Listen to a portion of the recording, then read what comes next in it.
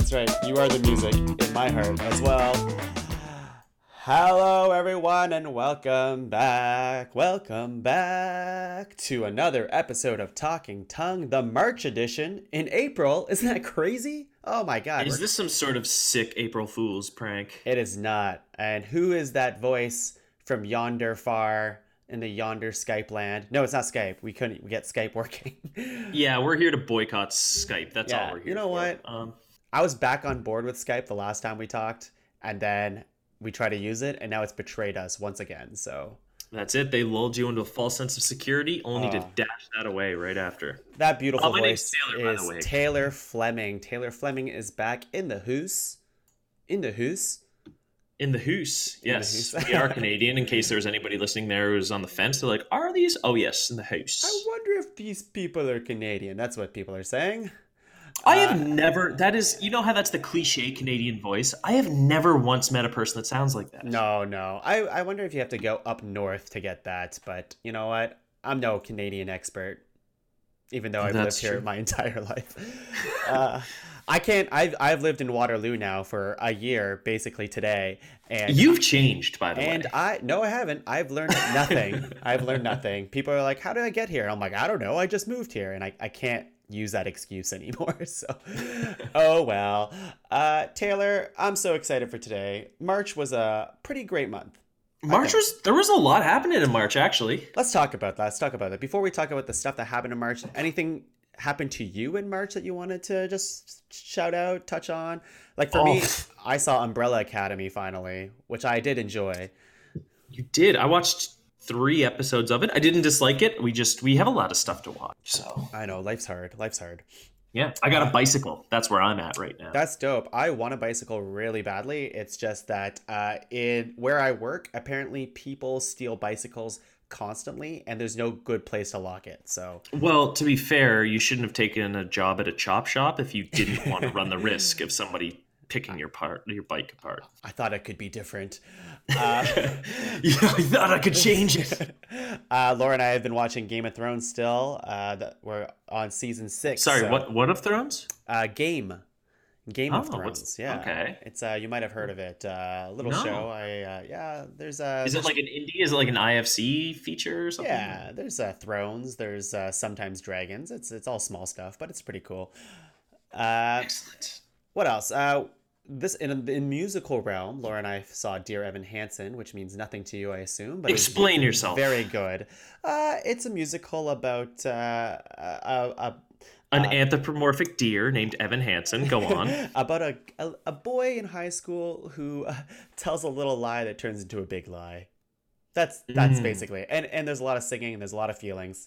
And it turns out he doesn't have a girlfriend that lives in Canada. And what else? I've been playing that Apex game a lot. Apex Legends. Apex Legends. I've heard about that. I've heard kind of mixed things. I've heard some people that swear by it and some people that say they're not going to touch it with a 10-foot pole. Hey, what's the deal? I really like. Hey, what's the deal? What's the deal with games? I really like it. I'm into it. Is it another battle royale kind of game? Well, I don't really like battle royale games, but I do. Apparently, I do with this one. So it is very hard. I'm very bad at it. I probably sunk 30 hours into it, which is low.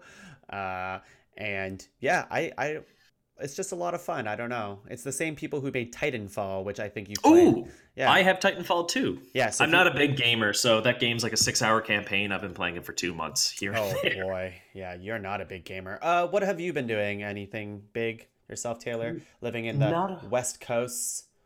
West Coast, best coast, baby. No, not a whole heck of a lot. Just been working, enjoying the sun. It's quite nice here. We, no signs of snow or anything. Just I went for had a game of catch baseball today. It was delightful. I was just thinking, just a game of catch, just by myself, just by yourself. Throwing a frisbee into the wind and making it come back to myself. Hey man, whatever works for you, I guess. God, I'm lonely. Let's talk about some things that came out in March, shall we? I'm going to run down some things, and if I missed anything, Taylor, feel free to chime in here. In the video game realm, which I played none of these, I'll preface that.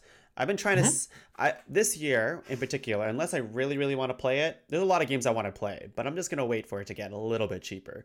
Because, dude, games are fucking expensive, man. So, yeah, like I said, I'm not a big gamer. I bought a PS4, but everything's like $80. And I don't care enough or want to spend that much money on a game. Ridiculous. Oh, and I have to say, a big thing that happened to me a few days ago is I got an iPad, and now I'm able to trip. I have 3 screens in front of me right now. One with my Screens. yeah, one with my notes, Oh my one with God. a window capture, and one with OBS. It's insane. Anyways, You're basically Tom Cruise from Minority Report.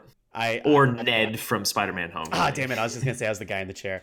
Yeah, exactly. Sekiro: Shadows Die Twice that came out. Is that the samurai game? Yes, and it's made from the people who made Dark Souls. So apparently, a lot of people are having Oh, so fun it's with hard that. as hell. It's supposed to be hard as hell. I want to play it. Too expensive. Yoshi's Crafted World. That looks cute. Too expensive. So cute. And it's a Nintendo game, so it will never go on sale. Devil May Cry 5, which looks super edgy, and I love that. And that was the game that I wanted to play the most this month. But Is it still that guy with white hair? it's 2 guys. Actually, it's 3 guys Dante? with white Is hair. that his name? Is Dante, Damien? Dante? Nero, and V, which I don't know if he has white hair or not. And Tom Clancy's Division 2, which is basically like Destiny, but with not as cool, I guess. It's more Yeah, it's modded, it's like real world, but like yeah, if Terra Cells took over kind of deal. something like that. And Is Tom Clancy still alive? I don't know. I'm sure we can Google that. It's one of the oldest questions plaguing mankind. Is Tom Clancy still alive? Or are they just putting stuff out under his name? I'm sure we can find out easily, but let's just assume Died in he's dead. 2013. R.I.P. Tom Clancy. At least the Division 2's out, and apparently it's not great. Movies that This came is out. how he would have wanted it. Movies that came out in March that are not what we're talking about today. Greta. Oh, yeah. Yeah. Wait, what's Greta? It's the Chloe Moretz one where she talks to a yes. stranger who's really nice, and then turns out she's crazy. I'm Not Here, J.K. Simmons, which trailers made it look good, and then all the reviews I heard was it was not good, so not worth it. Captive State, John Goodman. I don't know anything about it. It came Yeah, out. I heard it's different than what you expected, but I haven't heard anything about it, so Yeah. I think they're right. Hummingbird Project, Jesse Eisenberg. Ooh. Oh, that looks him and Stellan Skarsgård. No, I'm good. Pass. And The Highwaymen that came out on Netflix with Kevin Costner and Woody Harrelson. That looks whatever. I heard it's okay. I'm probably not gonna. They're enjoyable. Yeah. And those are the movies that came out in March. And some news. Let's go with some news because there's a lot of stuff that we'll have to just touch on really quickly. A lot of stuff. First off, this is kind of throwaway. The Aladdin trailer finally came out. It came and went in my mind. Honestly, I forgot that came out. I do have a list of trailers that dropped this month. Maybe we could run through those. Just keep them all. Go for it. Go. Yeah, perfect. So the Aladdin trailer. First of all, what'd you think? I didn't hate it. I think it's too. I mean, like it's gonna fall into the trap of shot-for-shot remake, which we'll talk about later. It just doesn't seem like it's doing anything new, which I think Jungle Book did. So as long as it's good enough, I'll be happy enough, I suppose. I kind of wish with the live action stuff that they take more risks, and I feel like lately they have not been. So Will Smith. You almost have to go for movies like The Jungle Book and Dumbo, which we'll talk about later. But those movies that, they don't really have much story to begin with, and that's a good building block. Or something like Aladdin, that's Beauty and the Beast. Now those are done. Yeah, they've done it. Those are weird because if you go too far away from the source or from the original Disney animation material, then people will get angry. And people are angry when it's not different enough, right? So exactly, the shot for shot's just kind of what's the point. And Will Smith looks fine, so he looks weird, but okay. Really? I think he looks fine. It'll be fine. What other trailers do you have here? Sticking with Disney Pixar, we got Toy Story 4. Ooh, yeah. I'm excited for that. Honestly, I should preface this. Half the time I'll watch 30 seconds of a trailer or just not watch it at all because I don't want to be spoiled. I think I watched the opening to this, but I didn't finish it. What are your thoughts? I don't know much to say. Here we go. Here's a comment. I shouldn't have mentioned Talking Tongue's a live show where we're doing it on Facebook and people get to comment live. And Paul Atkinson says, creepiest blue guy ever. For the maybe you've heard of my good friend Tobias Fumke? Arrested Development. Great. I love it. Yes. What were we talking about? Toy Story 4. Toy Story 4. You know what? I first watched it. I really, really loved it. Second time watching it, I really loved it. But with the idea that someone said that they didn't like it because it spoiled too much of the movie. And then on the second rewatch, I was like, I guess it kind of does. So Okay, I'm glad I didn't watch it then. yeah, you're probably good. I just saw the first bit. What I'm interested in is, people have had discussions. There's been many an article written about, what the life of these toys is actually like. And then in this movie, the girl creates a toy. She makes a spork into a toy, and then that becomes sentient. So I feel like they're going to get into it a little bit more, the nitty gritty. Like, what happens after a toy dies? It lives in the landfill for thousands of years? Or yeah, Pixar is really diving into the deep questions on life, Yeah, exactly. You make life with your hands, just like you make babies with your vagina, I guess. I don't know. What other trailers? What other trailers? For an anatomy professor, you're not that great. No. We have a trailer to Deadwood. I don't know if you watched that, but the Deadwood movie's finally coming back. I've heard of it. it. Deadwood itself is coming back. Yeah, no interest, I guess. I've never watched Deadwood. I heard it's fine. Yeah, it's pretty good. It's a very good show. It's the reason it got canceled is the writer's strike happened back in the day, and then they couldn't finish it, and their set was so expensive to maintain they had to tear the whole thing down, and it was just too expensive to get back up and running after the strike ended, so they just never did. So now fans are going to finally get some closure on the series that was taken away from them, because this show has mad fans. What else you got? People love Deadwood. What other trailers you got? We've got Little Stranger Things season 3. Oh yeah, I wrote that down. I forgot about that. That should be fun. I'm excited. Yeah, they're teenagers now. They're grown up. Yeah, that'll be great. Yeah. It'll be more the same, which is a good thing. It's familiar and it's nice, and I'm super into Stranger Things, so it'll be fun. Me too. I hope they end it soon though. 3 seasons in time would be awesome. I will say 4 seasons. Give it 4. End it off. Okay, I'll allow it. Any other trailers you want to go through, or do we have there's other We've got John Wick 3. Oh yeah. I didn't actually watch again. it. So neither did I. I didn't want to spoil it. Yeah. What about Once Upon a Time in Hollywood, the ninth film by Quentin Tarantino? Oh man, I did see that trailer and I'm excited. I you know what? I'm a sucker for Leonardo DiCaprio. He is one of those actors that I see on screen and it's an instant I'll probably like it way more because he's in it. So yeah, he's fantastic, but also getting Brad Pitt is one of the best character actors, but I once heard him described as Brad Pitt as a character actor born in a leading man's body, which I feel like perfectly sums up, because he's so much, I don't want to say better. Yeah, screw it. He's so much better in character roles and not the lead. And for those who don't know, like a character actor is somebody he's never the lead, but they're always, you look at them and you're like, oh, it's that guy. Yeah. He can really get lost in a character. Like you look at 12 Monkeys, or even the Irish guy from Snatch, or the serial killer in California. He's so good in these weird roles, but he looks like Brad Pitt. He's so handsome. He's so handsome. Exactly. And which is funny Robbie, too, because he plays Leonardo DiCaprio's stuntman, as if Brad Pitt isn't pretty enough to be an actor. And we have Margot Robbie, of course, is in it too.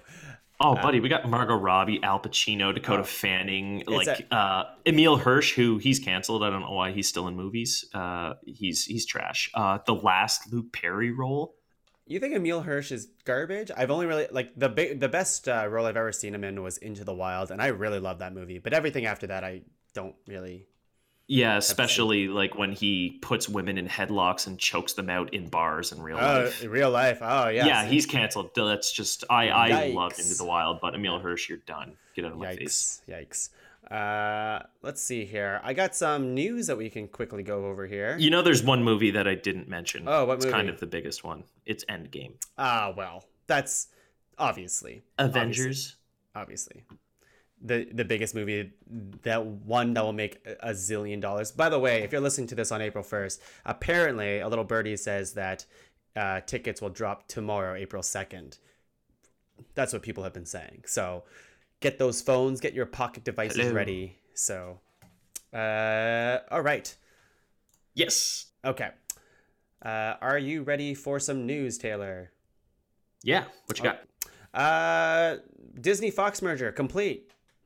Yeah, that is, I think, probably the biggest news of the month for us nerds. Actually, no, it's going to change the game one way or the other, even if you're not to Yeah, I think it's comics and stuff. big for nerds, and like obviously everyone who loves comic book movies is are really excited about this. And I think right off the get go, it was kind of sad to see Disney immediately close one of the studios that Fox had that like came out with movies like Fault in Our Stars and Love, Simon. You know, like indie movies, Yeah, was smaller. it Fox Searchlight? I Yeah. think maybe. Yeah, Yeah.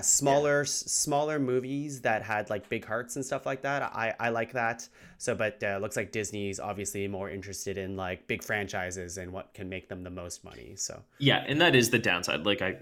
I think we should mention it does kind of suck having one company having that much of a foothold on the entire industry. They're going to yeah. own what is it, like it's basically a third of the movies that are going to be coming out now. Yeah, that's stupid. And But yeah, the problem like competition drives innovation and right. yeah, But as a comic book fan, I'm excited. oh, buddy, X Men. James Gunn reinstated for Volume 3.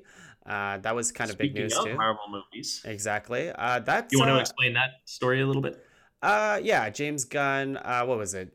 Maybe half a year ago, I would say, probably. Yeah, I think in July, something like Yeah, was outed for making terrible jokes when he was younger, tweeting them. And basically, I would say a lot of people came after him saying, why a does lot this, of a very specific type of yeah, people came after him. let's say in the red Right wing states. assholes. Yeah, yes.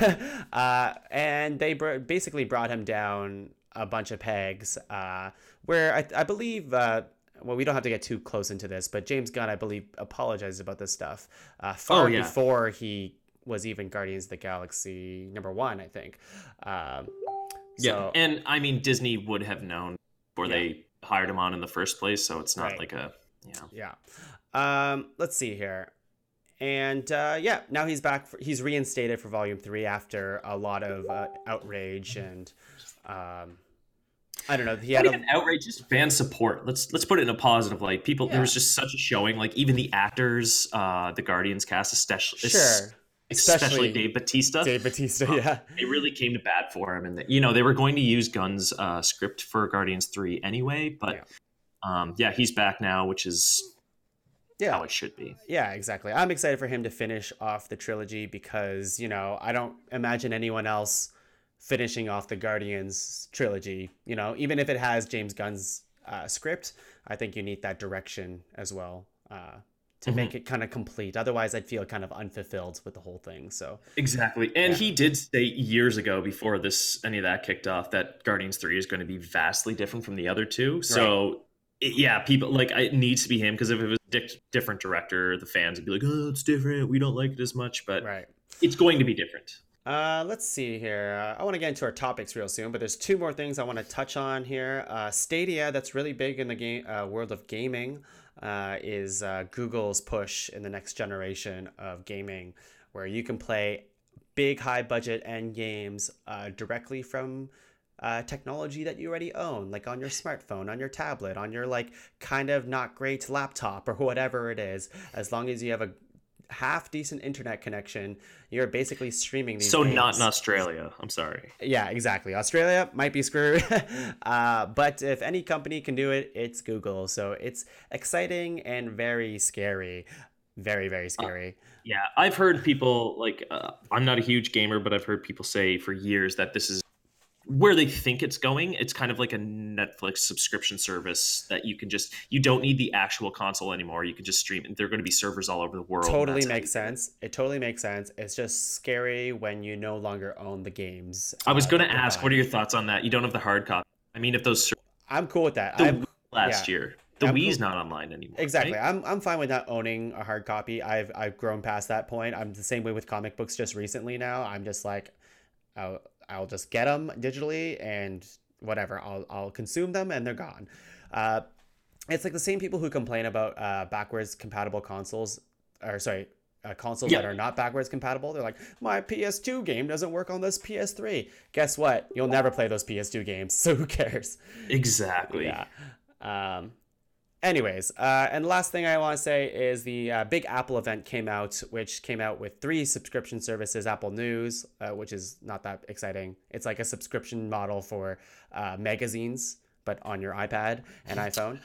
Woo! Apple Arcade, which is a subscription service for iOS games, which is not that exciting. Although maybe they'll pull it together. I'm not really a big fan of phone games, so No. But Apple TV Plus is Apple's big push to fight against Netflix and stuff like that. So I think, or maybe specifically Disney Plus, or Disney Plus. They literally took the plus. It's Plus true. 2. Plus, yeah, I'm curious to see how that goes because they fought really hard to be like, here's Oprah, which initially I wasn't that excited about it, but then you hear the name Oprah Yeah. with some documentaries, old Stevie Spielberg, which is some bullshit, by the way, because he's just putting up a stink about streaming movies not counting as actual movies and shouldn't be accepted at Academy Awards. I'm sure he'll be like, oh, this is TV, it's different. But right.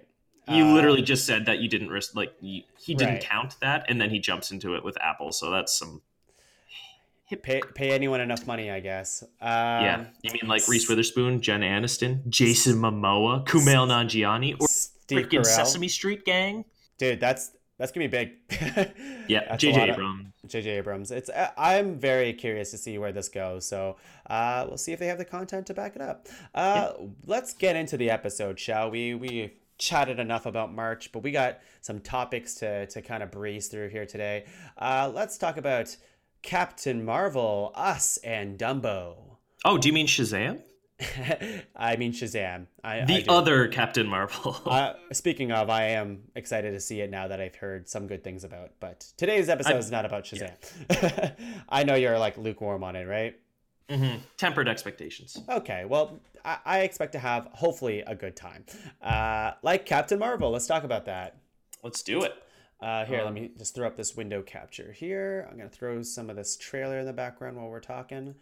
Quit throwing stuff around. You're inside. Bam! Captain Marvel. Look at all these windows that I have. Oh, hang on. This is not. We're all very proud of you. This is not going. Three screens in front of you, and you can't figure it out, huh? Some No. man in the chair. It's hilarious because I posted the wrong thing on the window capture and showing a Facebook conversation I'm having with someone privately. But it's on the internet. Okay, let's see if this works. Taylor, how about while I fix this, you tell me how you felt about Captain Marvel. Captain Marvel, yeah. I had an absolute blast. Full disclosure, I saw Captain Marvel twice, I think in the first weekend. Because with a lot of these big event movies, especially say like Marvel and Star Wars and stuff, whenever you see it the first time, you have all these expectations one way or the other. I, again, don't like to watch trailers and try to temper the expectations, but the first time I see it, it feels much more like an event.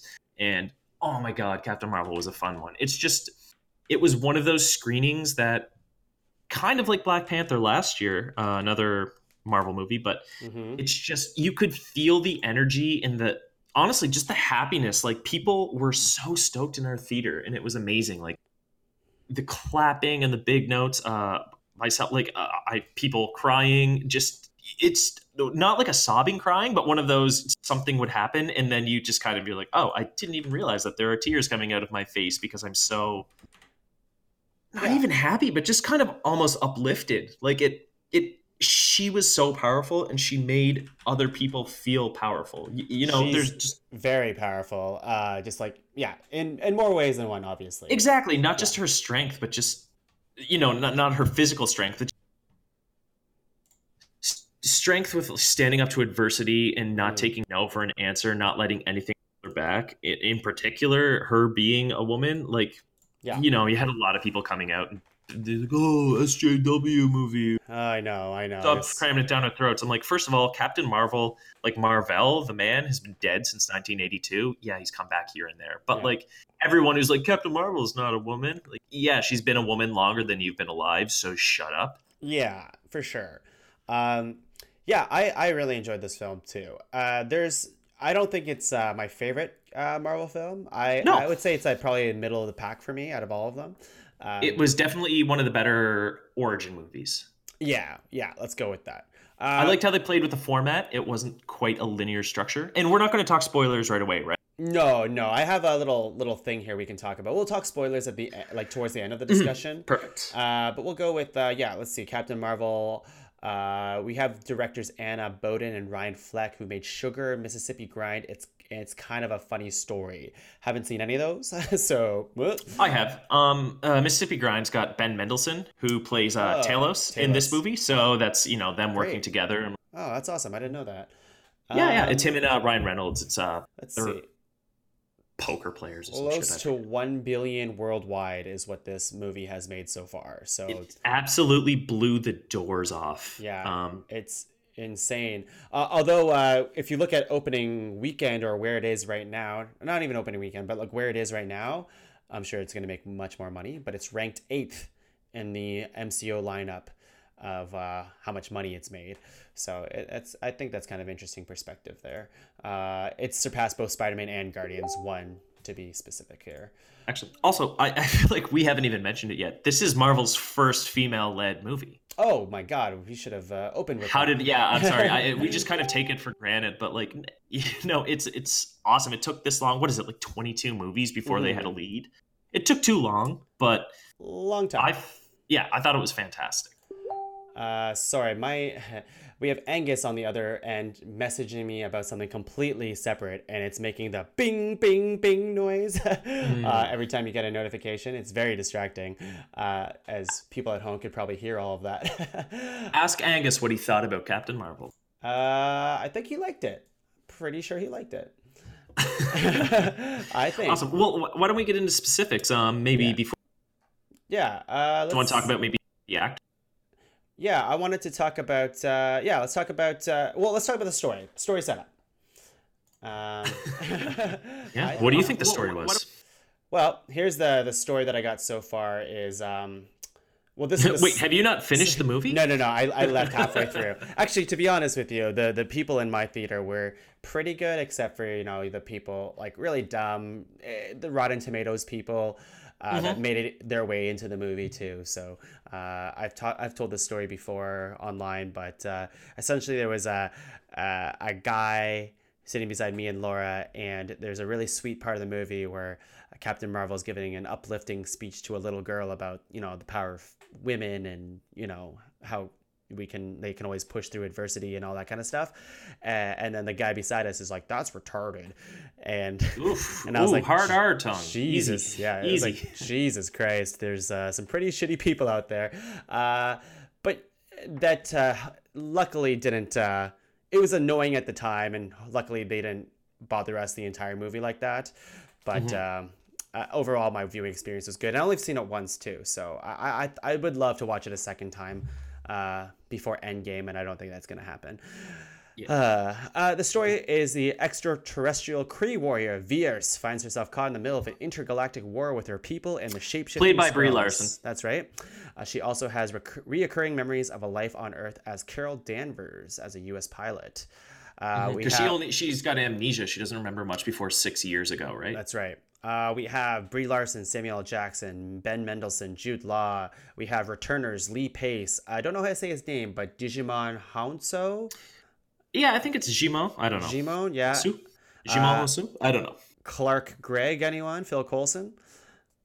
We have Lashana Lynch and Gemma Chan and Annette Bening as well. Yeah, so all newcomers. So that's pretty exciting. Let's save the story discussion to the end, because that's when we can kind of.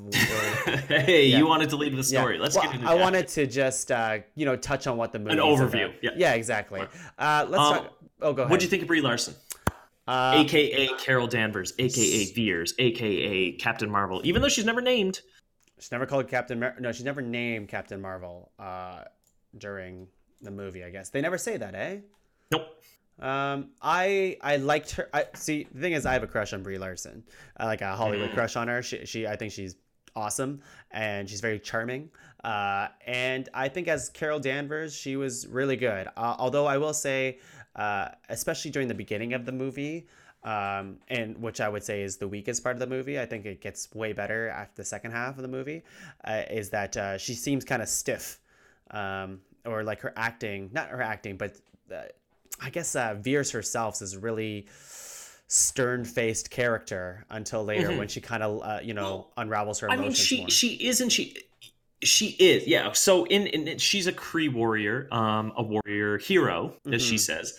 But the Kree, basically, her Jude Law is her teacher, Yanrog, and these aren't spoilers. This is the basic premise. Mm-hmm. And he's teaching her that he's constantly telling her that she has to control her emotions, get everything in check because they're all distractions. Humor is a distraction; it's a weakness. Mm-hmm. So she's constantly being told to suppress her emotions and everything that she is, but you do always get those little cracks in it, like she's always getting in trouble with the Supreme Intelligence or Yonrog or whoever because she is always cracking wise. Yeah. So that She's you being see, a bit of a shit disturber, you and see, that's I feel yeah, like that's why it's kind of like she is kind of not it's stiff but almost like reserved at the beginning, but that's because she's not allowed to be herself. And then as the story progresses, she mm-hmm. gets to find out a bit more about herself and her inner character comes out, and like that's it's I think it's almost structured that way where the more it goes on, the more that we do like her because we're getting to know her as she's getting to know herself. Yeah, it's weird. I think that's my only not large complaint, but I wish I got to see more of her playful side. And you see a little bit at the beginning, even when she is quote unquote stiff, like with her like teammates and stuff like that. Mm-hmm. But there, it's just like turned on for like half a second, and then it kind of disappears. And it's a lot of furrowed eyebrow from Brie Larson and like looking into the distance, Yeah, which I think it could have the used a movie little less. really Yeah. yeah, the movie really finds its legs for me whenever she arrives on C-53, home of the Terran people, Yes. aka Earth. Yes. And yeah, from that point, the movie kind of shifts genre almost to a buddy cop movie with her and Sam Jackson, who which I thought was amazing. pairing of the decade. They are incredible. Yeah, that was really fun, and I love the technology around Sam Jackson's face. He looks so it looks so believable. They're so good at that Oh, dude, technology. you just put a wig on that guy and he looked 20 years younger. It's insane. Now the Phil Coulson makeup or whatever they CGI looked less convincing. I Yeah, thought. but he's barely in the movie, so that's fine. It's true. It's true. It's just jarring when they spent all the money on Sam Jackson and they're like, okay, and here's Phil Coulson. Remember Phil Coulson? And then yeah. But anyways, it's fine. He's barely in the movie. We have. Oh, go ahead. There are some more characters, but should we maybe get into story? Because I can't really talk about some of these people. Here. How do you? Well, before and we will. I swear. I swear to God, we'll get into story. But what did you think about? What did you think about the overall like theme of the movie and how did that resonate with you? Uh, I thought it was great. I love the messaging. Like I had multiple times sort of bumps on my arms. Mm-hmm. Just of things that they seem kind of mundane, things that it's like that's not revolutionary in any way. They're things that we hear a lot, but they're not things that we actually get to see on the big screen, and that's a big problem with Hollywood, right? Like there, Mm-hmm. so many movies, even if they are starring women, are going to be produced or written or directed by men. But this is one of those movies where they're it's a directing duo. They're married, so that's why they work together. But Oh, I didn't know that. yeah. That makes But so like much sense. having all those things, like just that the characters speak and interact and are just treated in general. I mean, just feel that they're pumping it up. Like it's not that women are better than men, but women and men are the same. And like it's crazy that is such a still a foreign concept to so many people. The people Mm-hmm. trying to take the reviews before the movies even come out. Yeah, that was disgusting. I hate even giving lip service to what that what that whole thing was. Exactly. Yeah, but then but I feel like Carol Danvers, the perfect person, and Brie Larson herself to take on these type of people. Like I feel like the real shit that Brie Larson's getting in real life is the same sort of stuff that Carol Danvers is putting up with her whole life in this. Be it when she's a kid, when she's in the Star Force with the Kree, she's right. constantly being told that she can't do something, that Yeah. she's too emotional. She's a woman. She couldn't be president. She's too emotional. Like all these things that, yeah, it's things revolutionary, but there are things that we don't see often and they resonate. I'm not a woman, but like I had goosebumps on my arms 2 or 3 times throughout the movie. Just Yeah. literally there's a montage of her just standing up in that scene, like full tears in my eyes. It's just one of those things. She's not going to take shit from anyone. sheer know what things. determination and strength to prove to not even just the world, because she has nothing to prove to them. She's It's more proving it. to her. Literally, She's literally proving it to herself as well, and exactly. it's really really nice to see that. And like obviously, Carol Danvers, that the character, how she solves things is literally brute force everything, which is Yeah. great. She is really good at that. Such a hands-on type of hero, and I really really like that. And that's what I like to. She's a little bit just their characterization of her. Like she you know Yeah. shoot first, ask questions later, and that's what I like too. It's like she's not a perfect person. Like No. it's a woman, but they weren't like, oh, she's better than ever. Like no, she has her problems and she knows that, and she has to deal with them. Right. I absolutely love when she, like I kind of mentioned, her standing up. I cannot wait for her and Steve Rogers, Captain America, to Oh, meet each other, because his thing, Captain America's thing, is like when he keeps getting back up and I can do this all day. yeah. She literally had that kind of montage as well, and like it's just those. I love that characterization where it's even if they can't like.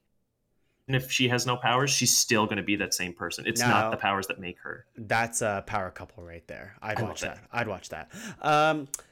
Two last things before we get into the story is action scenes for me were okay. This is where the movie is less impressive to me, where the I feel like the action scenes in this movie kind of I don't know, it felt like it was just rolling through the punches and kind of going through the Yeah, same motions. really, the train, the entire Yeah, or her on the train and then Nick Fury chasing the train, kind of like the French Connection underneath. That yeah, was super cool. Other than that, I do agree it was kind of nothing yeah. stood out. Well, like when she was fighting to the song "Just a Girl," that sequence of fighting, Hmm. I thought was fun, but I honestly don't remember it. Like besides, like I remember that happened. I just don't remember what that fight looked like. In Yeah. my head. Maybe when she went binary and she like started effing things up, that was kind of cool. Yeah. But yeah. The part when she was fighting with her hands Oh contained, yes. that was Right. cool because she couldn't use her photon blast, so Right. she had to be Right. innovative, and that was cool. And the humor to me was mostly good, I would say. Like every Marvel movie, sometimes it does not land, like some jokes and stuff like that. But I thought they balanced it pretty well. So Yeah. yeah. Yeah, and a lot of that comes just from the interplay between, which was great. All right, let's talk about the movie story. A little bit of the movie story. We don't have to go through the entire premise of it, but what do you? And we'll start talking about spoilers now too, I suppose. Let's kind of preface this that we're gonna get a little bit deep into it. So yeah, thoughts? I guess. Okay, just a quick like over as this we find out that Veers, her real name is Carol Danvers, and she was an Air Force pilot back on Earth, and some events transpired, sent her to Hulla. Is that the name of the Kree homeworld? I believe. Something like that. Yeah, sent her there, and then she's been trained by these people basically to be used as a weapon, and she is trying to solve a mystery. So she goes back to Earth, and when in those travels, she's alone, and then that's when she comes across a young Nick Fury, agent of Shield. Mm-hmm. But she's also being pursued by Talos, played by Ben Mendelsohn. He's a Skrull. And do you want to talk about the Skrulls, Don? Yeah, the Skrulls are a shape-shifting alien who can literally shape-shift down to the DNA. Molecular DNA. Yeah, to any species basically, which is pretty awesome, pretty frightening. Impossible to detect. Yeah, in comic books they have the secret wars, I believe it. No, Secret Invasion. Secret Invasion. That's right. Which is what I thought this movie would be. But can we talk about it? I guess. Yeah, this is probably my favorite part, and that's yeah. So yeah, with the whole Talos thing, because like he's a lot different in the comics from what I've read and the small bit I read, but I also did the research too. But like Talos himself, like in this movie, is a lot more humorous and a lot more empathetic, and you root for him because he's not the bad guy. Well, not initially though, right? Yeah, like initially we are on. He's been taught that the Skrulls are the enemies; they're an infestation, and they wiped out throughout the universe.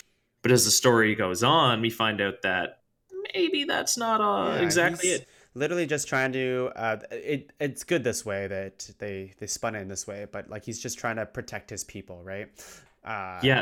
He's trying to find the light speed drive, basically. And then whenever we find where that is, there's also another important MCU relic there.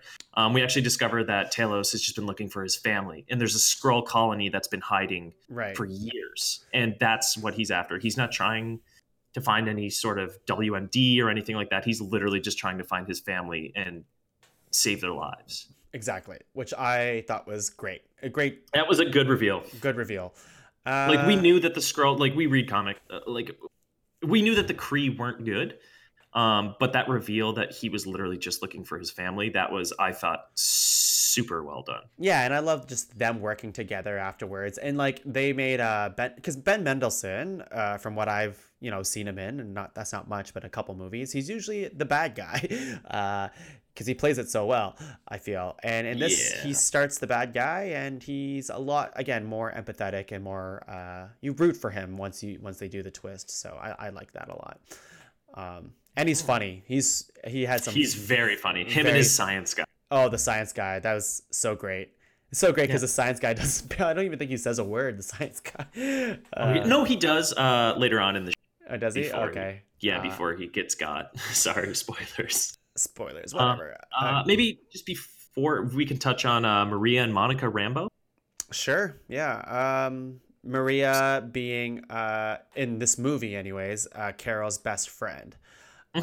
Which they were in the Air Force together. That's right. Well, actually, not the Air Force. They were flying because, and this is another thing. It wasn't. They didn't make this in the movie.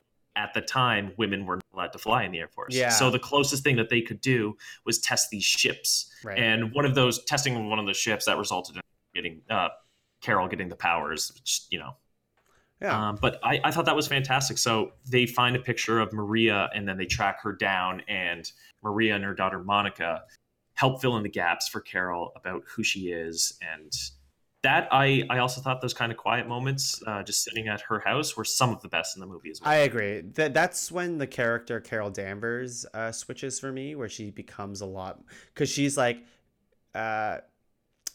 Carol, this is the person you were, and whatever. And then you start diving deeper into those flashbacks a little bit. And that's when we get to learn more about who Carol was. And I'm glad they didn't play too much with the whole amnesia trope in this movie.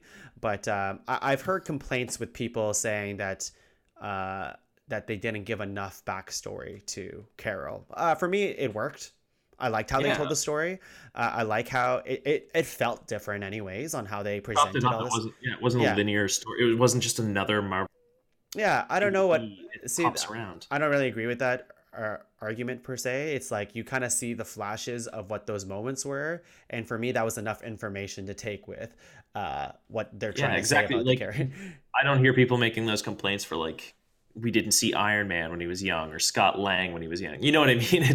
We saw actually more of Carol's life than a lot of the characters, so that's kind of funny. Right. Yeah, I thought it's an interesting thing to say, but anyways. What other things do we want to say about the story? Can we just jump in and give some future predictions?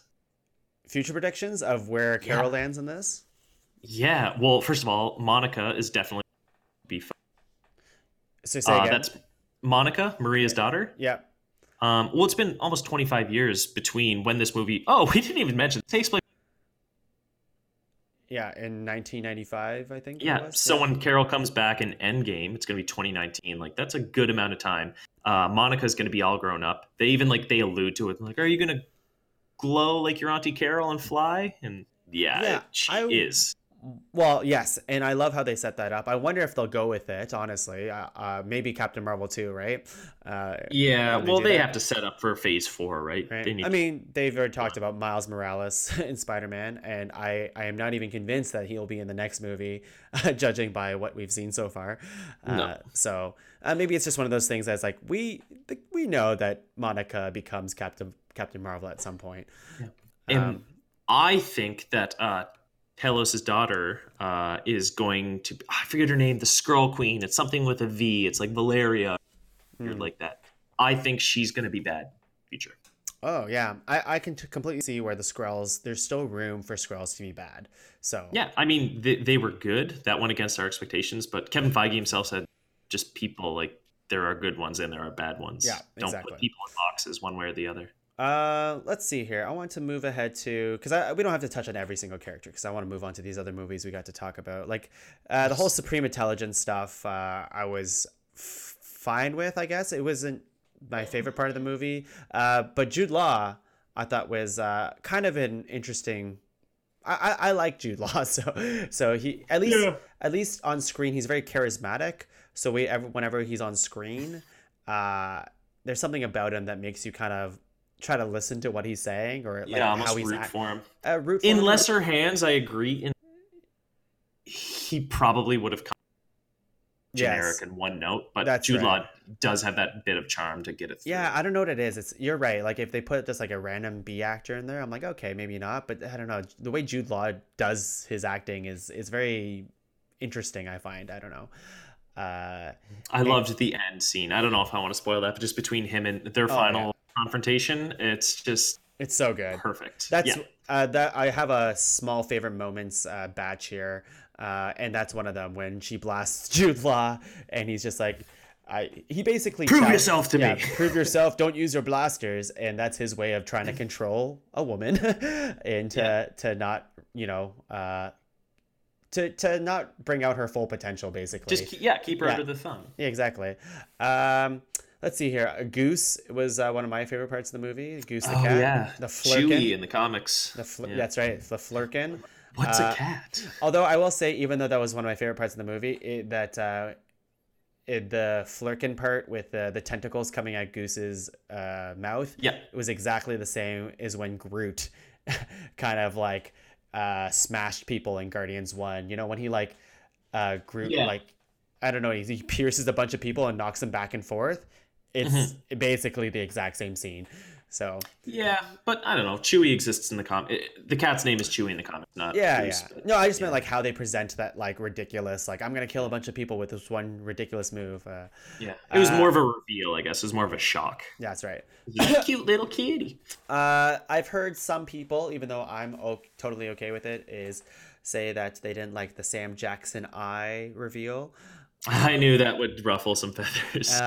Which there is, I forget, Angus, who we just talked about not too long ago, he discussed that there's a YouTube channel about some guy talking about how Marvel always undercuts their big moments with, kind of a cheap humor, so basically a cheap laugh is what it amounts to. And this also falls under that category for those people. And I would say don't take it too seriously. I don't know. Like, what else did you I don't know. I did like that for a character, though. I'm like, he's a C. Yeah. I liked it. Whatever. When she goes binary, when the fight on the train with the old lady, how Fury likes his sandwich, I thought was fun. Ooh, did I tell you that theory? Yeah, you told me. Yeah, tell the people. So, Steph found this theory online that in one of the things, whenever Carol's trying to decipher whether or not he's a Skrull, she's asking him questions because Skrulls can only replicate newer memories, so she's asking old things. One of the things that he says is that everybody calls him Fury. Nobody calls him Nick, not his mom, not his friends, not his kids if he had them. Mm-hmm. And then he also says that he can only eat a sandwich if it's cut diagonally. Right. But if we go back to Avengers Age of Ultron, he's in Clint Barton's kitchen and he's eating a sandwich that is cut in a straight line just right down the middle. Oh man, possible Skrull? Who knows? Well, I think it's too specific an example. I looked up how many movies he's been in. He was in Winter Soldier, then he was in Age of Ultron, and then the cameo in Avengers Endgame. So we actually haven't seen him since the end of Winter Soldier, which is when some people think he might have got switched. Right. But I feel like him eating the sandwich is a way too specific example of something that happened in the movie already. And that's one of the things, like, we know that Ben Mendelsohn is a Skrull later on because he calls him Nicholas instead of Fury. It's literally one of the three things that he mentions is how he was outed as a Skrull, how Ben Mendelsohn was outed as a Skrull. Mm-hmm. Why not one of the other theories in that exact same scene? Like, I feel like it's way too specific and Marvel wouldn't miss that. I feel like it's possible they would miss it. I mean, it is a big universe. I feel like there could be a slip up, but I like it. I like the theory all the same. Steph, just from the. Oh, sorry, your mic cut out here. Can you hear me? Yep. Yeah. Sorry. Steph has just let me know from that when the Skrulls land at the beach, there are 4 Skrulls, and in the movie, there are only 3. There's the one that is in the chase scene that turns into Coulson. There's Ben Mendelsohn, and then there's the science guy. Oh Where's yeah, the that's 4th true. one? I like that. I do like that. I remember Yep. you telling me that, and I was like, "Ooh, that's juicy." Let's move. Okay, I'm gonna just Yeah, this movie came out like a month ago. yeah. Let's rifle through these Easter eggs here because we have a lot to talk about, and we've been talking for a while. It's a Uh, good movie. it's a good movie. I like it a lot. The Stan Lee cameo, Top Gun reference. Stan Lee Amazing. cameo is great. I love it. Mallrats reference. Uh, So this is weird though because that means Stan Lee as Stan Lee exists in this movie because his character in Mallrats yeah. and he talks about the Thing having a rock dick or whatever. Like he talks about literally characters that he created. So I was like, wait a minute, what does this mean? But I Stan don't Lee care. is everyone. He's a watcher after all. That's true. And the last thing I'll say is obviously the post-credit scene was really juicy. Not the goose one. He's just That was coughing up really the Tesseract. goosey. Like I could talk a little bit longer, obviously, about like the Tesseract, and I don't feel like it was necessary to put it in the movie, but I get it. You kind of want to tie it into the larger universe, so whatever. I think it was also just because it kind of disappeared at the end of which one was it? First Avenger? Or no, it was in Agent Carter. That, but it's been gone for decades. So Right. I think that was them just being like, how did they get the Tesseract back? Right. This is Was it? them just kind of bridging a gap. It's post Captain America, right? Yeah, because 1995. That makes sense. Okay, let's move on to Us. And I'm going to get you, Taylor. We're going to try this, and this might not be the right decision, but I think your mic's cutting it in and out. You want to try to, without disconnecting the call, unplug the microphone and plug it back in. I don't know if he's doing it. Is he doing it, ladies and gentlemen? Hello? Yo, okay, let's try that. We back. Yeah, we back.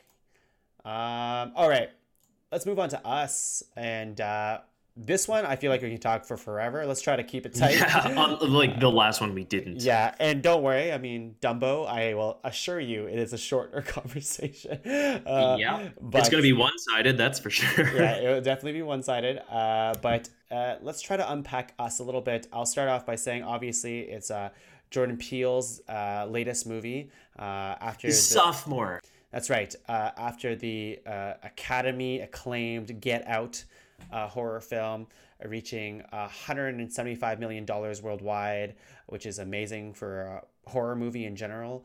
But also, it's such great for like original Also ideas.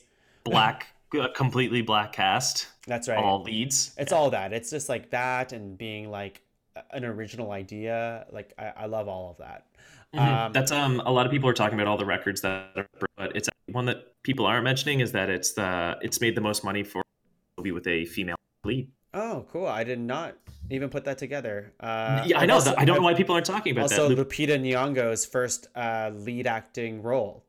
And Isn't that crazy? She won an Oscar for 12 Years a Slave, and she has not been the lead in a Yeah. That is what is wrong. Insanity. I've heard, and Jordan Peele, I listened to a podcast with him, and Jordan Peele doesn't know either, but he imagines it's because she's been waiting for the right movie, because he finds it kind of nutty that nobody approached her for a leading role kind of thing. But You know what? They're lost, man. Yeah. He says it also wouldn't be surprising in today's landscape that she also wasn't offered a leading role beforehand either, but who knows?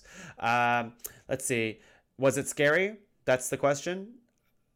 I think it was very tense, and I like those movies. I love horror movies, but I hate a cheap horror movie with cheap scares and things jumping out at you. Yeah.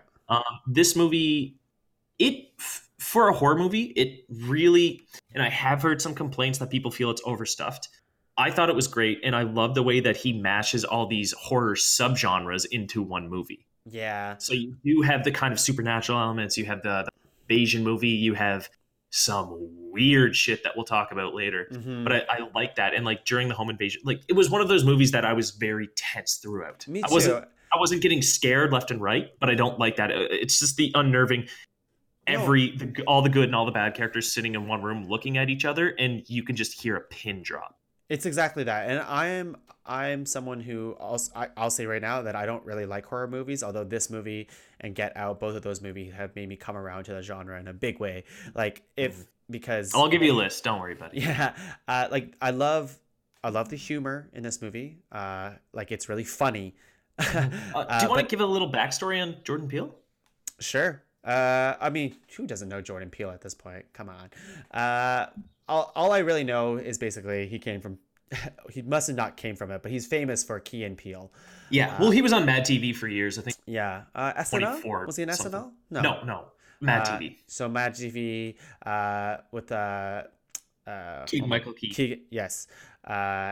Keegan Michael Key and Jordan Peele did Key and Peele for many, many seasons, and they kind of broke off with their own successes, right? Yeah, variety sketch show, and then yeah, Keegan Michael Key is doing a lot of acting roles, a lot of different stuff, and Jordan Peele is kind of he's going to be the king of Hollywood soon. Yeah, it's awesome, and so that's why he's so good at. And we've maybe talked about this before, at least with each other, but how comedy and horror are almost one and the same. Yeah, we've talked about this on your podcast, Ranked. Yeah. So it's a release, it's a build and a release of tension one way or the other. So I think in both cases they do such a good job with the funny, like it's really funny. And it's funny because it's honest too in its humor. There's a scene very early on where I forget Winston Duke, I think his name is. Yeah. Where he's just like trying to seduce Lupita Nyong'o's character. Oh, so I like how he's just getting himself. Yeah. He tries a couple. And he's not hamming it up. He's literally becoming that person, and it's just funny. I'm sure you've heard he based his character on Homer Simpson. Oh, I love that. That's so good. And the scariness to me was, the tension of this movie was just really thrilling. And I know some people were like, I don't like this movie because it's not horror. It didn't scare me. And I'm like, well, if it didn't scare you, that's its own thing, I suppose. But yeah. Also, horror, much like comedy, is very. Yeah, I think for me, it was perfect in that sense of being the perfectly accessible horror movie, I suppose. He doesn't conform to a genre. He blends everything. Like I said, it's a lot more scary than Get Out. I would say that it's so creepy. For me, that's what it is. It's a very It feels like there's a spider crawling on you for an hour. Yeah, 40 minutes, however long it is. I guess the general setup of the movie is. Like without the themes and stuff, is that there are basically a doppelganger of yourself out there called the Tethered, and the Tethered are out to kill you. Is like kind of like that's not the theme of the movie, but that's the basic premise is that there's a doppelganger. They go to a summer home in Santa Cruz, and then one night the boy comes and says there's a family staying. And they start to terrorize them, and then they later find out that they're doubles. And that's freaky. And I've heard Jordan Peele say that, the scariest thing, well, this is the theme of the movie right here, is maybe what we should be afraid of is us, right? We are the scariest kind of entity in the world and not the people around us. And, what I really, really, really love about this movie is how the interpretation of this movie has just been so all over the place from so many different people, and the theories that have come out of this movie is just so incredible. So I'm really digging that. Am I losing you here? I think your microphone might be completely out. Yep. And let's see here. Taylor, oh, we have you. Oh, yeah, I cannot hear you if you're trying to talk. Maybe do the old unplug plug thing. Maybe do the. I hear you. Hello. Oh man. I'm sure you were just spilling gold. Keep moving forward. I was spilling much gold. Although I will say our voice connection, I can see on our. Oh boy, hopefully Discord here is quite poor right now. Hopefully. Yeah, it's been green the whole time. Oh, maybe Discord is right. Oh no. And they just don't want us talking about us. You know what? It happened when we started talking about us, and now look at where we are. Oh God, I'm scared. Ugh. Oh, damn, God. I hate to out a company like this, but here we are. But what I was saying was, here I got it's green. Maybe we can try talking about the white character. Come back. uh, what I was saying earlier before you cut out Yep. was that I love the amount of interpretations that have come out of this movie, and how people feel about this movie. It's all over the Yes. place. Can we maybe talk about characters or whatever, and then get back into this in spoilers? Because I want to hear your take and take, Sure. which I haven't seen yet. Yes. My take is kind of all over the place because I think it's colored by other people's takes, to be honest. Hmm. But Yeah, I uh, went first weekend just to be like, I don't, and I know you did too. You saw it a day, I but think just yeah, the same day. Yeah. same day. Uh, yeah, but yeah, just try to get in before all the things. But Sure. yeah, why don't we just talk? First of all, every actor pulls double duty in this movie, which is incredible. Oh my God. And oh God, like I genuinely it's something like even now it's been like a week. Yeah, it's been 1 week or maybe 2 week and a half that Yes. even now when I turn off the lights, I kind of afraid that someone in a red jumpsuit is gonna be standing right there when I turn off the light, and it's like kind of frightening. This, you know what it is? It's Lupita Nyong'o's red character, the way she acts that character, where like I just get kind of just goosebumps. I'm just so scared. Uh, Oh, she's so creepy. The way she puts her hands on her face yeah, and just kind of thing. yeah. Oh, it's so creepy. I'm the trailer right now is playing in the background, and I'm trying not to look at it because I've seen that clip like 3 times since we started talking about us, and it's freaking me out.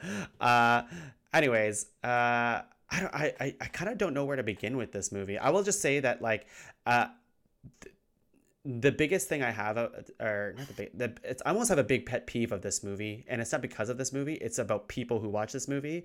Is that I think it really separates uh, a different breed of moviegoers almost. Yeah, the boys from the men. I'm right there with. So I've had this discussion with a lot of people at work who have seen this movie because it is like a very big, it was a very big anticipated movie, Mhm. and Hotly. yeah, and then you have people who seen the movie and they're like, this was so amazing, I can't wait to talk about it, this is why it's great because of this. I love the layers here, I love the thematic, the themes here, I love all the theories here and all this good stuff, right? And then Hmm. you have people who are like, I don't like this movie at all because A, it didn't scare me, and especially B, I don't get it because they don't explain everything to me. And that is when I get a visceral like, it's I get so angry at people. That's so funny. I was talking to a friend today from Ottawa saying Yeah, that he thought that they did too much of an exposition dump at the end. Like he thought they over explained it. So it's so funny. That just shows you how all this shit, it's so subjective. Like, okay, it yeah, didn't work for you. Like, I'm not afraid of clowns, but some people see a regular clown and lose their shit. right, It's exactly. called color phobia. That's a little trivia for you. But do you know what I mean? And like, okay, it wasn't scary to you, but that doesn't make it a bad movie. Maybe No, you didn't enjoy it, so I but would say it's people, and that's fine. Like if it doesn't scare you, it doesn't scare you. But the deeper thing of like having and a again, movie explain something to you, I think it's not very interesting. Like I think there is merit to that, but this movie itself is, and this has been said elsewhere, but also it's more about the, it's not about the how, it's about the why. Like why is this happening and why is he showing me this information like this? It's so more or less like people are like, I don't understand the tethered because what it, like I want to hear more explanation of why are they here or how does this work, and I'm like, I are don't we in the think, spoiler zone yet or no? yeah, we are, let's do it. Okay. It's more like I just don't understand how having that information would benefit you in any way. Yeah, and Jordan Peele has stated so many times that this is just a horror movie. It's not like it's not a socio-economical thriller like Get Out, you know. But Yeah. people are treating it as if it is the same as that, and they're looking for so many more answers, Mm-hmm. which you don't need. See, this is getting into the weeds a little bit, but I find there's a lot of horror movies that start as a short, right? Mm-hmm. Say Lights Out, for example. Great short. I didn't even watch the movie because it sucks. Um, I find the reason with the shorts work so well. Mama is another good example. Guillermo del Toro produced it. Excuse me. But in a short, you just get the scare. You get you like, here's a creature that was great, and it's the Yeah. thing with the movie is they have to fill time, and you need to kill a beast or a creature or whatever, and you need to explain the thing more. And for me, whenever you need to do that explanation, or it could even be somebody like Hannibal Lecter or Darth Vader, when you need to explain their origin, it loses so much. Sometimes it's the mystery. We don't care what happened with the prequels. Anakin sucks. We ignore those, pretend like it didn't happen. Darth Vader is terrifying. Yeah. Hannibal Origins was garbage. Like Hannibal, just you don't need to see That, you don't right. need to know where these things come from all the time. Sometimes it's just shut up, enjoy it. It's a popcorn movie. That's all it is. So what I equate it to is it's the knowing the magic trick kind of analogy of like, that's a good, I like that. yeah, because it's like, oh, well, how did they do the magic trick? And then you find out and you're like, oh, okay. Like that's the reaction. It's like, oh, okay, that's cool, but all right. Like that's like explaining how do the tethered work? How did the government make the tethered? Okay. Microbots. Does that satisfy you? No. Like that would be like that would be the worst thing, right? So it's totally like these are the tethered, some government experiments that went wrong, whatever. But this is what the movie's actually about. Almost. Yes. So this movie, I didn't watch the trailer. I watched up to the part where he's like, "There's a family yard," and then I turned it off. I didn't know they were doppelgangers. Yeah, I didn't watch the trailer either. So I had a bit different experience. Like as soon as oh my God, what was her name? Adelaide, Lupita Nyong'o's. The movie starts with her in like 1986 or something, and she has a traumatic experience in a funhouse mirror where she sees a double. Yada yada yada. But like I knew, I knew that they switched at that moment, so I knew that Lupita was bad. Well, not bad, but different the whole time. Interesting. Which, yeah, I'm not trying to be pretentious or anything, I swear, but like I thought it was a little more obvious, and then a big reveal. I was like, were we not all on board with that? But in watching the movie, like there were so many clues through. I've only seen it once, but there's so many clues throughout the movie where you'd be like, it was kind of confirmation bias. I'm like, yeah, okay, like that is, you know, she she couldn't kill her the tethered children. She whenever she saw what was her name? Umbre, her daughter, the tethered daughter. Like whenever she's all mangled in a tree, she couldn't actually kill her. She just watched whenever the boy died, Pluto. She was super upset. And then there are some other parts where she's doing the kind of, she reverts into like the weird barking because they don't speak, right? Yeah. And then whenever Lupita Nyong'o's character, her other character, Red, she can speak. She sounds like she swallowed a bullfrog, and it's that she was choked. that she was choked, exactly. And nobody speaks down below. Yeah. So she hasn't used her vocal cords in like over 20 years. Yeah. So her trachea or whatever's mangled, and she doesn't use it, so that's why it sounds so harsh. So these are all these things that kind of like reinforce it. And one thing that I thought was really cool. Again, I haven't seen anybody talk about this, but Lupita's character wears, for the bulk of the movie, she's in beige pants and a white top. But as the movie goes on and more chaos ensues, she gets splattered with blood here and there. At the end, she gets stabbed in the side, blood runs down, and then ultimately, again, super double spoilers, Adelaide kills Red, and she stabs her, and then she kind of embraces her and hugs her, but then when she drops, she's covered in blood in the top. And as the movie goes through, her white shirt gets more and more stained with red. We see as the movie goes on, by the end, she's in a red outfit, much like all the other tethered. And I thought that was just a great imagery. That's amazing. And I this is why I really love this movie, is because there's, and again, we could have dedicated an entire podcast to this, and I won't, but I just love everyone's thoughts about this movie and how they felt about it in this way. Like if people think about this movie in this way, I think it's a big success. Because there's so much to pick apart about this movie, and there's so many Easter eggs that you can pull from it. It's just when people, they're like, well, I don't get it. It doesn't scare me. I hate it. And you know what I thought was funny too? I guess it should have been a clue that I was like, oh, maybe. Oh. Duke. Hello? Can you hear me? Okay. I missed that clue. It should have been a clue that.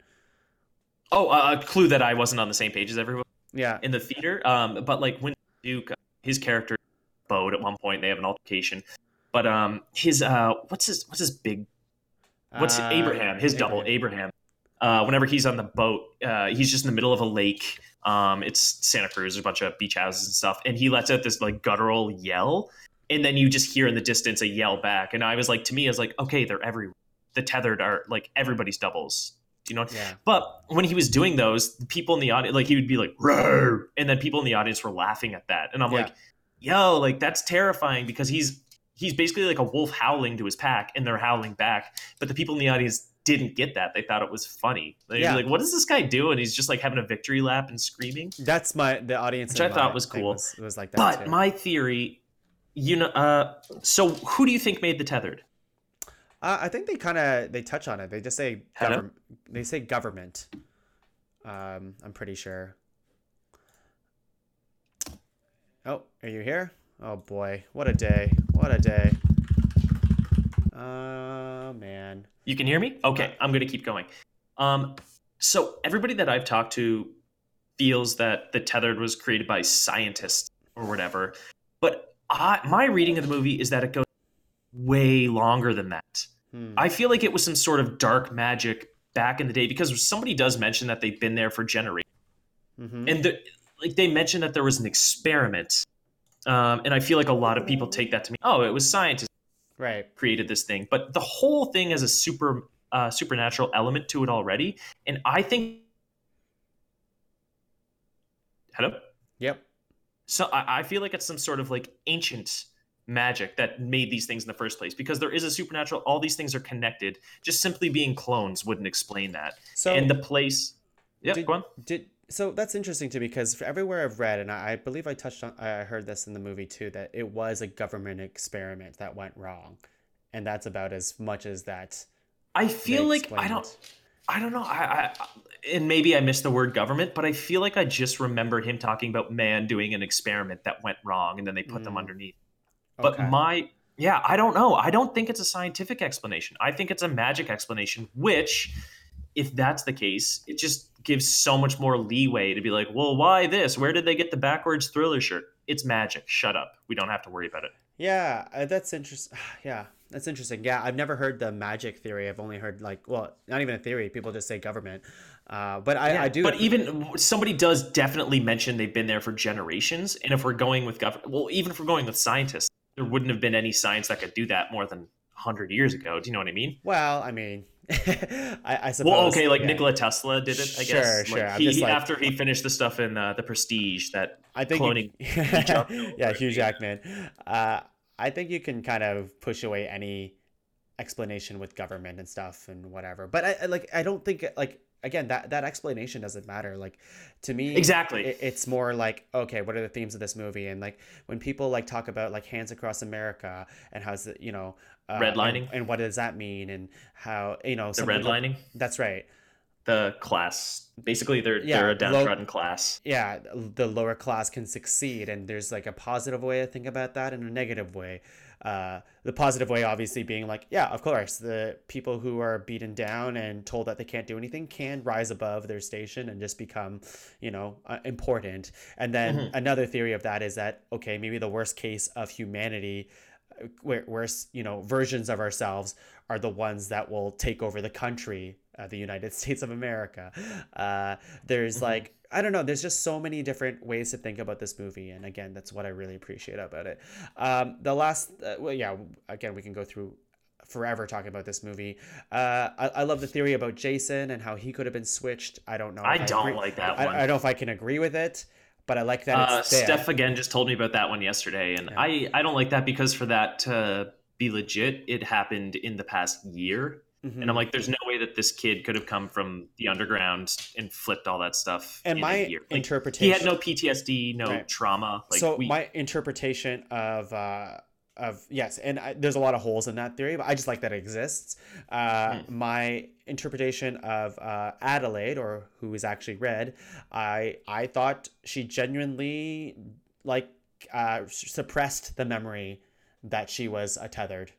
I did not. I that's how I interpreted it when I watched the entire movie. And then obviously I have other people saying their own stories, being like, no, she totally knew this entire time. And I'm like, that didn't even click with me.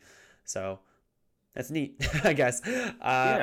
No, that's I don't know. Like that's what earlier, just going back to the thing where it's like people said the movie's not good, and like it's a very subjective thing because just a movie like this.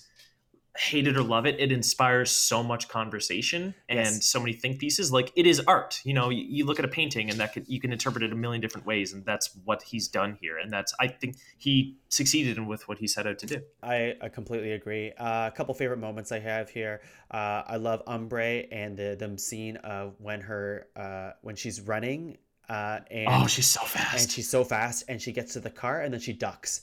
That scared me so much. Oh, she's such a creep. When obviously when they're standing outside, I didn't watch the trailer, so I had no idea. But when Red claps her hands and everyone just pieces, Scatters. Yeah. I was frightened of that.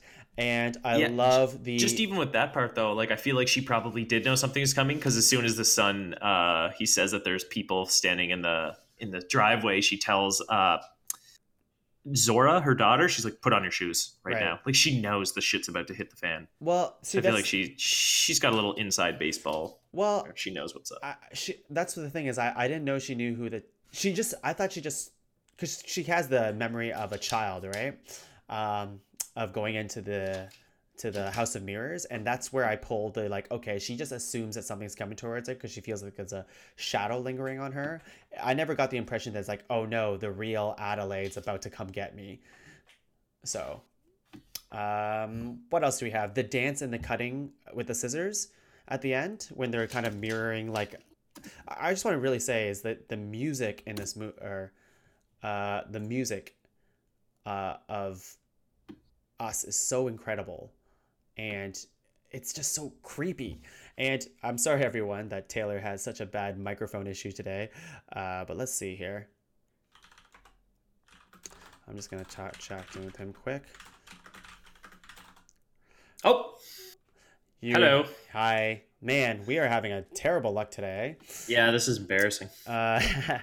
Leave the people wanting more. That was your mission. Exactly. I was just talking about how the dance with Adelaide and Red at the end, like them flashing back and forth between that, was just a really amazing moment, and creepy. But I was also talking about the music in the movie is so haunting. It's the whole thing just has a creepy cloud. It's creepy. I feel like it's not super scary. It's just very creepy to me. Yeah, and I agree. Like, I think creepy and scary can go almost hand in hand for me. But yes, just for me, it's just like, it didn't scare me, but it's just like, creeped out and tense the whole time. Last thing I'll say about the movie really quick, because I want to move on, is what did you like it better than Get Out, or do you like it the same? Is it two different things, or what do you think? Honestly, they are so different. It's kind of apples and oranges, but I don't know. I honestly haven't really ranked one above the other. I feel like I would probably, because I have rewatched Get Out, but I feel like if you had two of them, I would probably put Us on again, because there's a little more going on. It's a little more like action heavy. It's a little more. So this is where I landed on it, and there's a lot of people who disagree, and that's fine. Is that I like it better than Get Out, because of the discussions and because it's so nuanced. Is when I watch Get Out, I know what this movie is about, and I know what the themes of the movie are, and it's very well made. There's just so much going on that I could probably watch it a zillion times and then, have a bunch of different thoughts about it. So, yeah. Yeah. Dumbo. Oh my god. Ooh. Oh, we've been full disclosure. I did not see Dumbo. That's okay. Oh, we've been talking. Did anybody? For a while. Let's see here. Let me see, what time is it? Yeah, we got it. I went to see Dumbo with my friend Navala, who's on last month's episode, and I don't have much to say about it except for, like, it is Tim Burton's latest film in his, like, remakes that he's been doing for Disney. It's actually ranked the lowest of all the live action remakes in terms of box office numbers, which I 46 find 116 worldwide, but yeah, 46 in North America. I find that surprising only because, like, why did people watch Alice Through the Looking Glass? I don't know, or Pete's Dragon. Oh my god, it's lower than those. Yeah, it's lower than those. Wow. It's the lowest. Woof.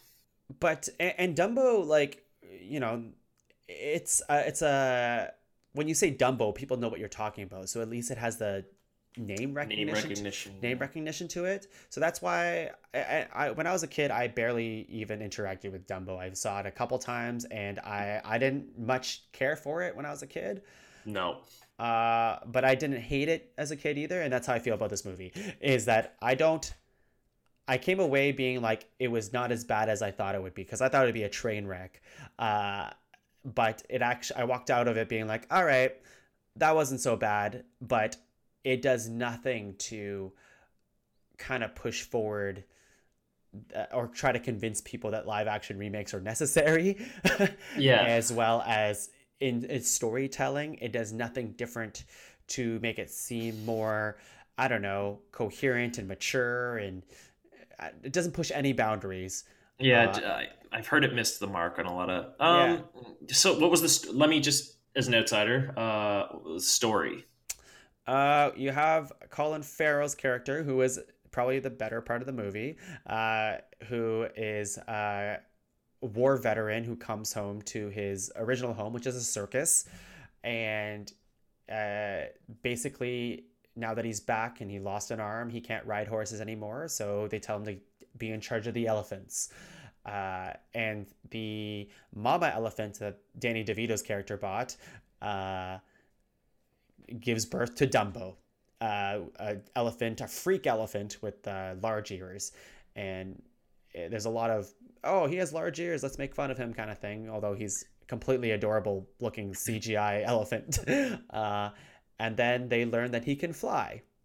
So after they learn that he can fly, they take his flying abilities around the circus racket, I guess.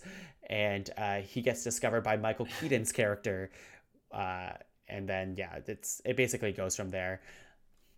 Honestly, I wish my microphone had have cut out during that. Like, just none of that is interesting. Yeah, it's kind of honestly, like, you kept saying, and then Danny DeVito. I'm like, oh fuck, he's still going. And then you're like, and then Michael Keaton. I'm like, well, seriously, like, see, wrap it up. Danny DeVito.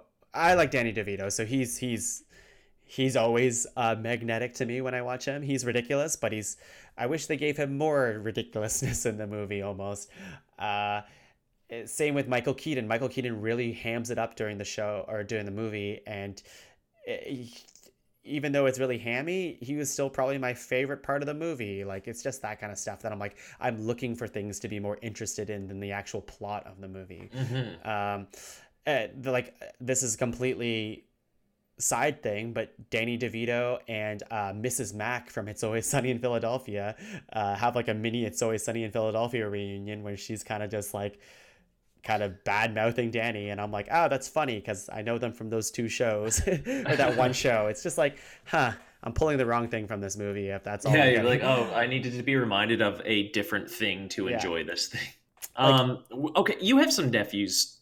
Yeah. Like, who would you recommend this movie to, if anyone? I would recommend this movie to families with like a really young audience, I guess.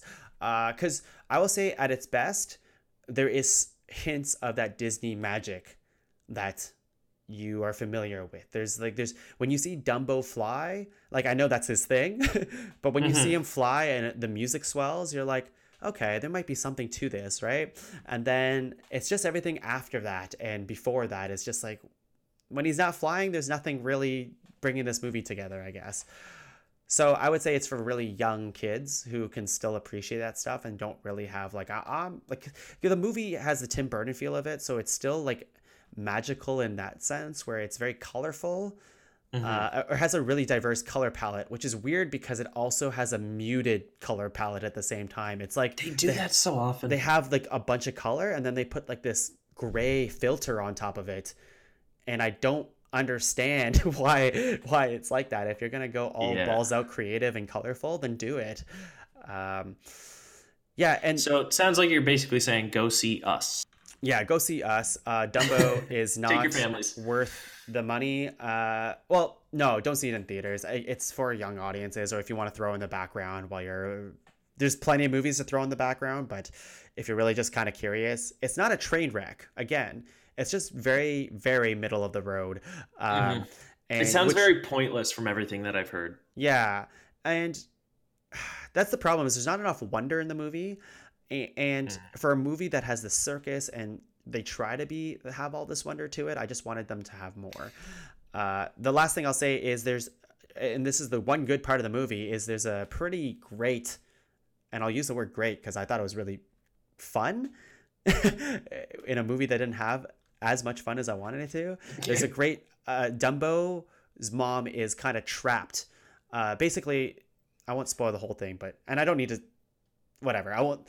But basically, Dumbo's mom is trapped with the evil circus people, and she's about to get killed because they want to keep Dumbo for themselves, and they don't want to have Dumbo's mom around, basically, because that's all Dumbo really cares about, is being reunited with his mom. So let's kill the mom and keep Dumbo forever. But there's a great scene where the whole circus gets together, and there's like a breakout scene where they try to save Dumbo's mom, where you have like the circus strong man using his strength to like pull apart like iron bars, and then you got like the contortionist who like sneaks his way through those bars, and then you got like the person who pretends they're a mermaid who's singing and distracts the guards and brings them into the so she's a siren. So there's a lot of that stuff. Like that scene was really great because I was like, oh, they're finally using these circus people. But then it made me think, I'm like, if they're going to do that part of the movie, they should have spent more time with the circus people, because they don't develop the circus that well. Like you meet them, they're really kind of flamboyant people, and they love Dumbo, but you don't get a sense of why they love Dumbo. It's kind of like they learn that he flies, and they flash forward being like, and then months later, Dumbo's very successful at this circus, and you have to assume that there's been camaraderie between the whole circus, and it's kind of sad if you think about it like that. So it's a whatever movie. I swear to God, there's one line in the movie where they must have hired a high school student from like a cereal box contest, because it was so poorly for the line read, or for the line itself. The line read, it was so poorly delivered. It was jarring. It was like this, and I forget Michael Keaton's name, but I'm going to use Michael Keaton's name. Oh, I'll use your name, Taylor. So basically, you're on a kind of like a tower that's getting set on fire, and you're kind of pushing all these buttons, but all these buttons that you're pressing is kind of making it go up in flames more. So he goes like this: Taylor, don't press any more buttons, because if you do, everything will explode. It's just some random kid? It's some random kid, and that's his only line. He's a kid being like maybe 17 years old, and I was like, what is this? I laughed really hard. It must be his nephew or something. Yeah, it was ridiculous. Anyways, that's it for Dumbo. I have nothing else to say. Let's stop talking about this stupid movie. We did it, Taylor. We made it to the end of Talking Tuong. Ooh, barely. Yeah, like our audio. Oof. We got to work on that. Let's see here. Things in April. Let's anything. Avengers and Game of Thrones. April's going to be huge. Avengers, Game of Thrones. I wrote Shazam, Hellboy. Hellboy, I don't think is going to be a good movie now that I've seen the trailers, but yeah, it's a Screen Gems movie. The people that do like Resident Evil and stuff, and when I found that out, I kind of want to just have a fun time. So if you can give me that, then like mindless fun, then I'll be happy. Yeah. I'm into that. Missing Link. People who make Kubo in the Two Strings. Leica. Leica, the production house, yeah. Right. I have no, like, even though I said I'm kind of coming around to horror movies, I'm going to be select with them. Pet Sematary, I don't really know. When you were talking about Dumbo, I was just scrolling around the internet. IGN gave it an 8.2. Pet Sematary. Yeah. And Mortal Kombat 11, that comes out. That's the only video game that comes out that's worth mentioning. But Avengers Endgame, that's the only thing I really, really, really care about. And Game of Thrones, Game of Thrones will be fun too.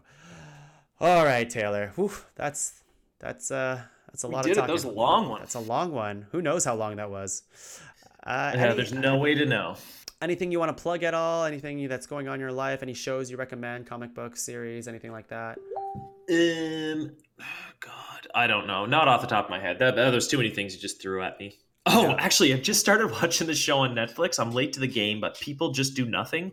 It is hilarious. It's a mockumentary about a couple of boys who have a pirate radio station in Brentford. It's a west part of London, basically, and it's kind of like the Trailer Park Boys, they're just scheming and shit, but they're really bad at what they do. Their music, they just focus on garage music, drum and bass. It's like terrible 2002 fucking British rap music, but it is so That's fun. good.